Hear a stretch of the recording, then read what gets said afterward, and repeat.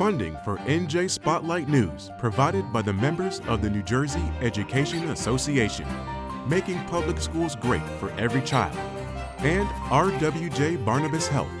Let's be healthy together. Tonight on NJ Spotlight News, it's official. New Jersey's MetLife Stadium will host the FIFA 2026 World Cup Final. The international sports spectacle is expected to draw millions of fans and dollars to the state. And the idea that we're hosting the final right here at MetLife Stadium, I said it yesterday, on a great Sunday. It is the whipped cream, the cherry, and some wet walnuts on a fabulous Sunday. Plus, a war of words in the District 8 race. Congressman Rob Menendez and Hoboken Mayor Ravi Bala square off on social media. It appears to be giving Bala a fundraising edge. This is an indication that nobody's going to let anybody come up for air at any point in time without answering it back. Also, Trenton police are under fire for their alleged use of force towards a homeless black man. And what we saw in that video from that officer shows us we have a whole lot of work to do in the soul of the city of Trenton. And Rutgers is on the verge of a COVID-19 treatment breakthrough that could work on future drug-resistant strains. NJ Spotlight News begins right now.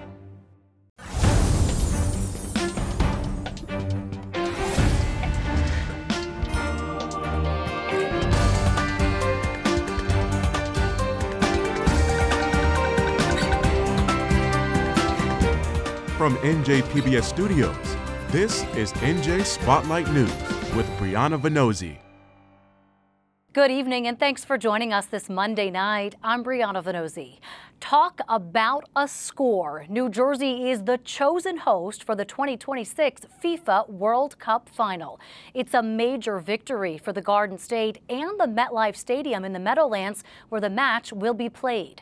The announcement came Sunday after the Murphy administration spent more than 2 years wooing the soccer's world governing body, leveraging MetLife Stadium's proximity to Manhattan and all that goes with it, beating out reported frontrunner AT&T Stadium in Dallas and the SoFi Stadium in LA.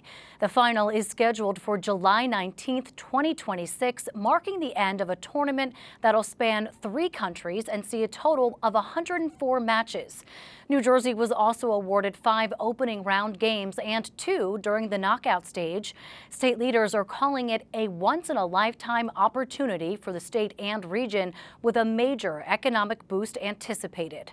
For more on that and the announcement, I'm joined by one of the many leaders behind New Jersey's win, Jim Kirkos, the CEO at the Meadowlands Chamber of Commerce. Jim Kirkos, good to see you. Congratulations is in order. How big a deal is this for New Jersey? I can't tell you how big of a deal. I can't take my scarf off. It's amazing. Yeah, so talk to me about the economic impact, because of course for soccer fans it's a big deal to have the notoriety, but this is going to draw thousands and thousands of spectators.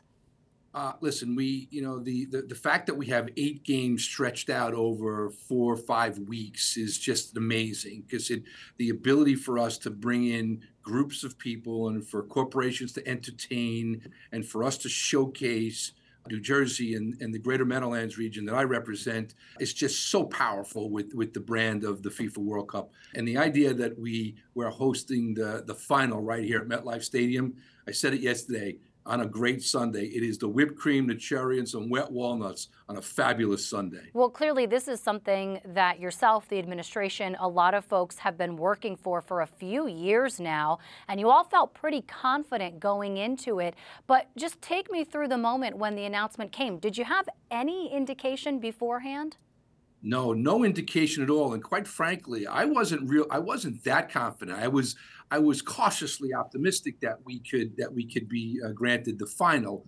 But we were up against some stiff competition. The Dallas Stadium is a spectacular facility, but at the end of the day, we checked off more boxes than Dallas did for everything that we put on here. And I got to give a lot of credit to Governor Murphy and his team. My organization plays a small role.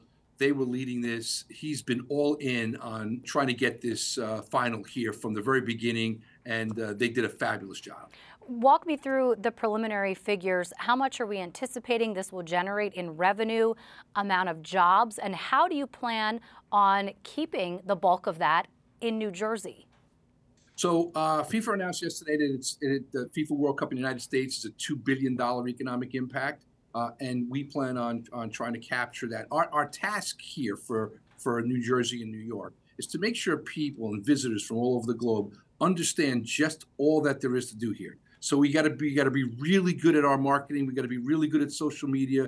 We got to make sure people know where they can spend their discretionary dollars here in for my job in the Greater Meadowlands area. And the fact of the matter is, Brianna, we're a better destination today than we've ever been. Are there any lessons, Jim, from hosting the Super Bowl that you plan on taking into this big event? Yeah, it's a great question, and one we've thought a lot about, because every time we do a big event, there's always a couple of naysayers that say, well, we didn't realize the economic impact. I'm of the school that says we can't just expect people to walk through our door, right? Just because the game is in town, we need to be really good at activating our local communities and letting the world know what we have to offer here. If we do that better this time, we're going to capture a tremendous amount of economic impact. Speaking of that, how do you separate the New Jersey from the New York? Because just about every national media outlet is advertising this as the New York region. So how do you make sure that New Jersey gets the prominence it deserves? And that's my task. We need to be really sharp at all of those items. The fact of the matter is we have a great collaboration with New York City. I'm not so sure we get this final game here without being next to the greatest city in the world. But the fact that we are a budding destination all by ourselves in New Jersey, there's lots of reasons to keep people here. We'll always kind of be the sister to New York City when it comes to this in this media market, but we have a lot to offer. Jersey City, Hoboken, Weehawken, the Greater Meadowlands area. There's so many great places to dine, to stay, to shop, to experience, to be entertained. And our job will be to tell that story over the next couple of years so we can capture as much as possible. Jim Kirkos is the CEO of the Meadowlands Chamber of Commerce. Jim, good to talk to you. Great talking to you as well. Thank you. Well, what started as an online political spat between two congressional candidates has erupted into an all-out war of words. Incumbent Democratic Representative Rob Menendez and his opponent, Hoboken Mayor Ravi Bhalla, are in the midst of a nasty fight on social media, and neither side is pulling punches as we near the June primary. Both are vying for the seat in Hudson County's 8th congressional district. As senior correspondent Brenda Flanagan reports, Bhalla appears to have the edge, at least when it comes to fundraising. It's gloves off, knives out online in the 8th congressional district race. Incumbent Rob Menendez started it last week, slamming his opponent for unethically doing a political interview at Hoboken City Hall, where Ravi Bhalla's the mayor. Challenger Bhalla shot back, wow, the entitled son of corrupt Bob Goldbar Menendez trying to lecture me about ethics. They're still at it. And his father used his weight and influence to give his son a congressional seat. That is nepotism, rank nepotism at its worst. That's where he's going to want to pivot every single time. He's not going to want to address his own failures as mayor, his own ethical issues. Menendez says a couple of city council members blew the whistle on Bhalla, who admits he shouldn't have done a political interview inside City Hall. We did this one on the sidewalk. I do concede the tone is not what voters deserve, but I would like to see more on the substance so we can show people how we are different. We're proud of how we've represented the 8th congressional district. That's what we want to talk about. But again, we're not going to let him set a false narrative about who we are and the work that we're doing. Hudson View correspondent John Hines posted Rock'em Sock'em Robots after Monday's round 1 in the online political boxing match. You hit each other till somebody's head pops off, and that's pretty much what they were doing on this exchange. To the bolder, bigger point, though, I mean, him and Ravi just really don't like each other. And I don't think either side is going to give an inch between now and June. I think this is an indication that nobody's going to let anybody come up for air at any point in time without answering it back. Right as Micah Rasmussen says, each candidate's vying for voter attention. Rob Menendez is a first-term incumbent, and while he scored the coveted endorsement of Hudson County's powerful Democratic political machine, it abandoned his father after Senator Bob Menendez's latest indictment on corruption charges. What's in a name? Even though Rob Menendez is not on trial, they have the same name, and that's, I think, alone is quite problematic. How many voters in the 8th District even know that there's two Menendezes? Probably not a lot. Bala served as mayor here for 6 years and sees an opening to take down the Menendez dynasty. His campaign's collecting money from small donors, and early fundraising shows some stunning figures. Bala raised $974,000 in the fourth quarter of last year. That's almost triple the $348,000 incumbent Menendez brought in. It's historic, Rasmussen says. Nobody who has ever run for the House in New Jersey before has raised as much money as he did in his first quarter. It tells me that as Menendez was putting together the pieces, it wasn't enough to stave off the sense that he was vulnerable, the sense that he could be beaten. Bala's got about $915,000 in cash on hand now, with Menendez behind by more than $200,000. Much of the incumbents' donations come from major players and PACs.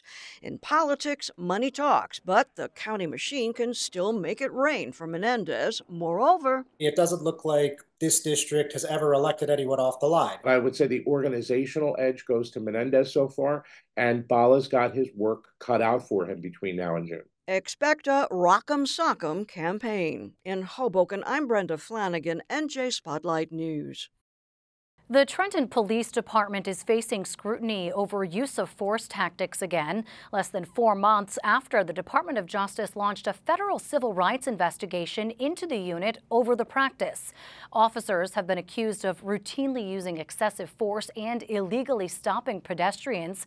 This time, the capital city's NAACP chapter is speaking out against an early January incident involving law enforcement and a homeless man that advocates say shows the city is failing its most vulnerable residents.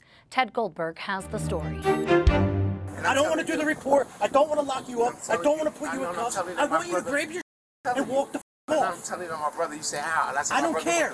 A Trenton police officer has come under fire for how he interacted with a homeless man last month. Body cam footage shows the policeman shoving a homeless man during an argument. In the video, you can hear officers shouting at the man who says he was visiting his brother's apartment. This was an officer who valued his own time over that of a man who was clearly in need of help. You judge a society by how well or how poorly it treats its most vulnerable citizens. And what we saw in that video from that officer shows us we have a whole lot of work to do in the soul of the city of Trenton. Such behavior has the chilling effect of eroding trust between law enforcement and the community that they serve. Trenton's chapter of the NAACP spoke today and called for Mayor Reed Gashora to investigate the footage and take that police officer away from working the streets. We are not against law enforcement officers. They are a part of the fabric of how we repair, rebuild, and restore our communities. But what we are against is officers who are rogue. In wealthier white communities like Pennington, Hopewell, Robbinsville, Princeton, none of these residents would ever be treated this way. Police Director Steve Wilson says the officer's behavior wasn't ideal, but he doesn't think any laws were broken. The officer could have been a little less rude at one point, but he didn't do anything wrong. Wilson says the policeman started becoming aggressive with the homeless man because he didn't follow the officer's orders. Every property owner has a right to be secure in their property, and this guy was trespassing. The officer was trying to convince him to leave. He would not leave behind the story of his brother living in the upstairs apartment. The NAACP is calling for Trenton to change how it responds to distress calls, even though this was originally a call about illegal dumping. Advocates say community groups should be responding rather than police officers, something Wilson doesn't necessarily disagree with. So in instances which are quality of life, mental health, substance use issues, it's better to have brothers like these showing up who care about people. We can't force people to go to crisis. We can't force people to take shelter with a service. We can't do that, but we offer it. So and that's specifically why I created the Daytime Task Force 2 years ago. Other cities have seen success with Arrive Together, a program that pairs mental health professionals with policemen for certain 911 calls. Wilson says he'd like to see Trenton be a part of that. But you got to have the resources to do that, and so I'm not in charge of those resources, but it will certainly be explored by me, and I'm not against it at all. It's not something that I didn't hear of. It's something that I did inquire about, and if I can get it here, then I'll be glad to do it. Wilson says supervisors have reviewed the body cam footage, and he doesn't think the officer should be disciplined for his actions, something sure to disappoint advocates who are calling for consequences. In Trenton, I'm Ted Goldberg, NJ Spotlight News. Rutgers researchers say they're on the verge of a potential COVID-19 treatment breakthrough that could work on future drug-resistant strains of the virus and supplement or replace Paxlovid. That's the medication currently used to prevent death and hospitalizations in high-risk patients. It comes as a study by the National Center for Health Statistics and the Census Bureau suggests up to 14% of all adults in New Jersey meet the criteria for long COVID after initial infection. It's a nebulous list of symptoms that can linger for months or longer. COVID also remains the nation's third leading cause of death, and researchers say there's a massive need for more treatment options. For the latest, I'm joined by one of the lead researchers, Associate Professor Jun Wang. Professor Jun Wang, thanks so much for coming on the show. So talk to me about how this medication targets the COVID-19 virus in a way that other antivirals aren't.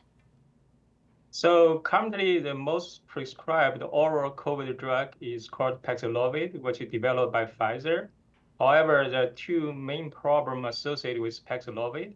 One is a drug-drug interaction problem. So for patients with underlying diseases and also taking other medications, Paxlovid cannot be used.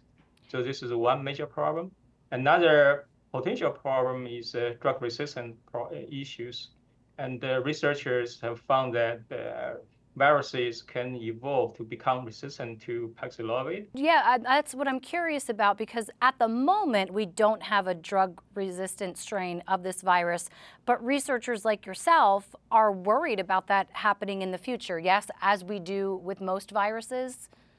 Yes, you are 100% correct. So far, the good news is that resistance has not been widespread yet.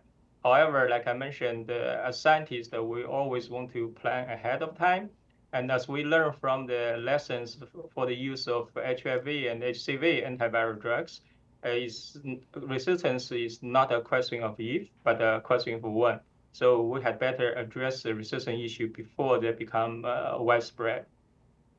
Yeah, so that we're not caught flat-footed like we were when this virus first broke out.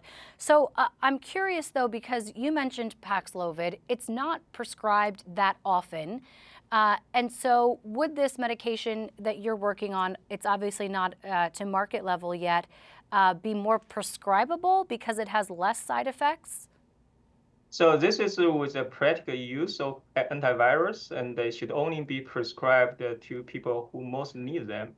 And generally speaking, for people with a competent immune system, antivirus probably not needed. But like I mentioned before, right, for seniors and people with underlying diseases and people at high risk of COVID-associated complications, those people, yes, they do need to take antivirus. How soon, Professor, might we see this come to market, and what will it mean as we continue to battle against COVID? Thanks. So this is still in the early stage of development. It needs to go through extensive animal model studies and also pharmacokinetic studies. Then hopefully we'll move to human clinical trials. But we're doing as fast as we can. The good news is that from our preliminary study in cell culture and also animal model studies, the papain-like protease inhibitor, which are the ones we're developing as the next generation of COVID oral drugs, they have shown consistent and promising antiviral activity against the Delta and Omicron SARS-CoV-2 variants. And more importantly, they're also active against the resistant viruses against the Paxlovid, which means they can be used for the treatment of infections caused by Paxlovid resistant virus. Wow, so potentially really breakthrough research here. Dr. Jun Wang is an associate professor of medicinal chemistry at Rutgers University. Thank you so much. Thanks for having me.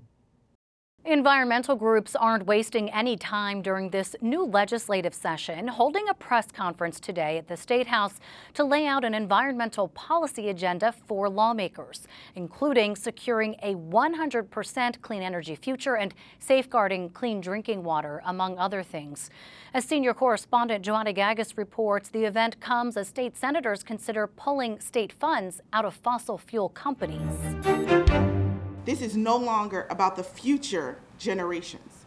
We are dealing with climate change today. A group of environmental advocates joined with several of New Jersey's Democratic legislators today to outline their environmental agenda for the next 2 legislative sessions. These are bold, high-reach priorities. These are not easy things. The goals include 5 key areas. The first, reaching 100% clean energy by 2035, a goal that's been prioritized by the Murphy administration but never codified into law. It failed to move forward during the last legislative session. The Energy Master Plan changes every time there's a new administration. It's being done by executive order. And the point of this bill is to put the 100% renewable energy standard in New Jersey statute. To help reach that goal, advocates emphasized the need for an upgraded energy grid to handle the state's growing solar and electric needs. They made their case in front of the Senate Environment and Energy Committee that met later in the morning. The grid was built in the last century. It's now 2024. We need to build a grid for the 21st century. We cannot move forward with our existing solar projects, our existing storage projects, without having this grid modernization. Other agenda items, reducing transportation pollution and preserving parks and open spaces. They pointed to the sunsetting of the corporate business tax surcharge at the end of last year that taxed companies whose profits are $1 million or more. And it was generating $78 million a year. So for open space preservation, we're looking at a cut right now of $48 million this year. And another priority, same-day voter registration. Not something you might expect at an environment presser, but one that's integral to electing officials who will best represent communities of color most impacted by environmental justice issues, says Assemblywoman Verlina Reynolds Jackson. I need your support for the John Lewis Voting Rights Act of New Jersey, but it means nothing if we don't have those in office to make sure that we have the ability to effectuate change. But getting elected officials to pass some of these measures has been a challenge. 2 bills came up for discussion only in today's Senate hearing that might be the toughest to move forward. One would have New Jerseyans vote on amending the state constitution to prohibit the construction of new fossil fuel power plants in the state. Another would prohibit the state from investing state pension and annuity funds into any of the 200 largest publicly traded fossil fuel companies. The UN Secretary General has declared that the business model of fossil fuel companies is incompatible with human survival. And that is especially true for people living and dying from fossil fuels in New Jersey's environmental justice communities like the Ironbound, Kearney, and Camden. Those bills had mixed reaction, with environmental advocates in support and business and industry experts opposed. We should not be looking to use our pension funds as a lever to enact public policy. We have a fiduciary responsibility to return as much investment as we can to our pension system. We are currently facing a $75 to $80 billion pension deficit. Those bills are not yet up for a vote, although several other bills focused on energy investments did move out of committee today, and many more are likely to be posted in the months to come. In Trenton, I'm Joanna Gagis, NJ Spotlight News.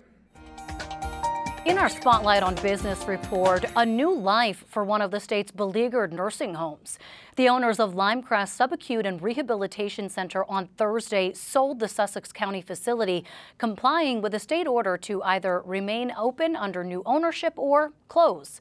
Judy Kushner of Bemet LLC, which is a for-profit company, took over immediately, according to the State Department of Health. Kushner has stakes in several other rehab and nursing centers in the region. The state comptroller last month suspended Limecrest from New Jersey's Medicaid program, citing a litany of violations there and at another facility under the same ownership. The state previously shut that down. In November, the department halted admissions at Limecrest after a deadly COVID-19 outbreak killed killed 7 residents and infected dozens of others. The center was also hit with a lengthy list of serious health and safety violations. Turning to Wall Street, stocks tumbled after the Federal Reserve took a March interest rate cut off the table. Here's how markets closed for the day.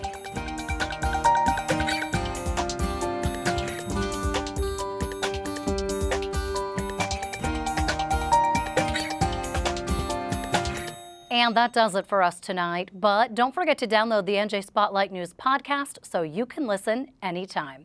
I'm Brianna Venozzi for the entire NJ Spotlight News team. Thanks for being with us. Have a great evening. We'll see you back here tomorrow. NJM Insurance Group, serving the insurance needs of residents and businesses for more than 100 years. And by the PSCG Foundation.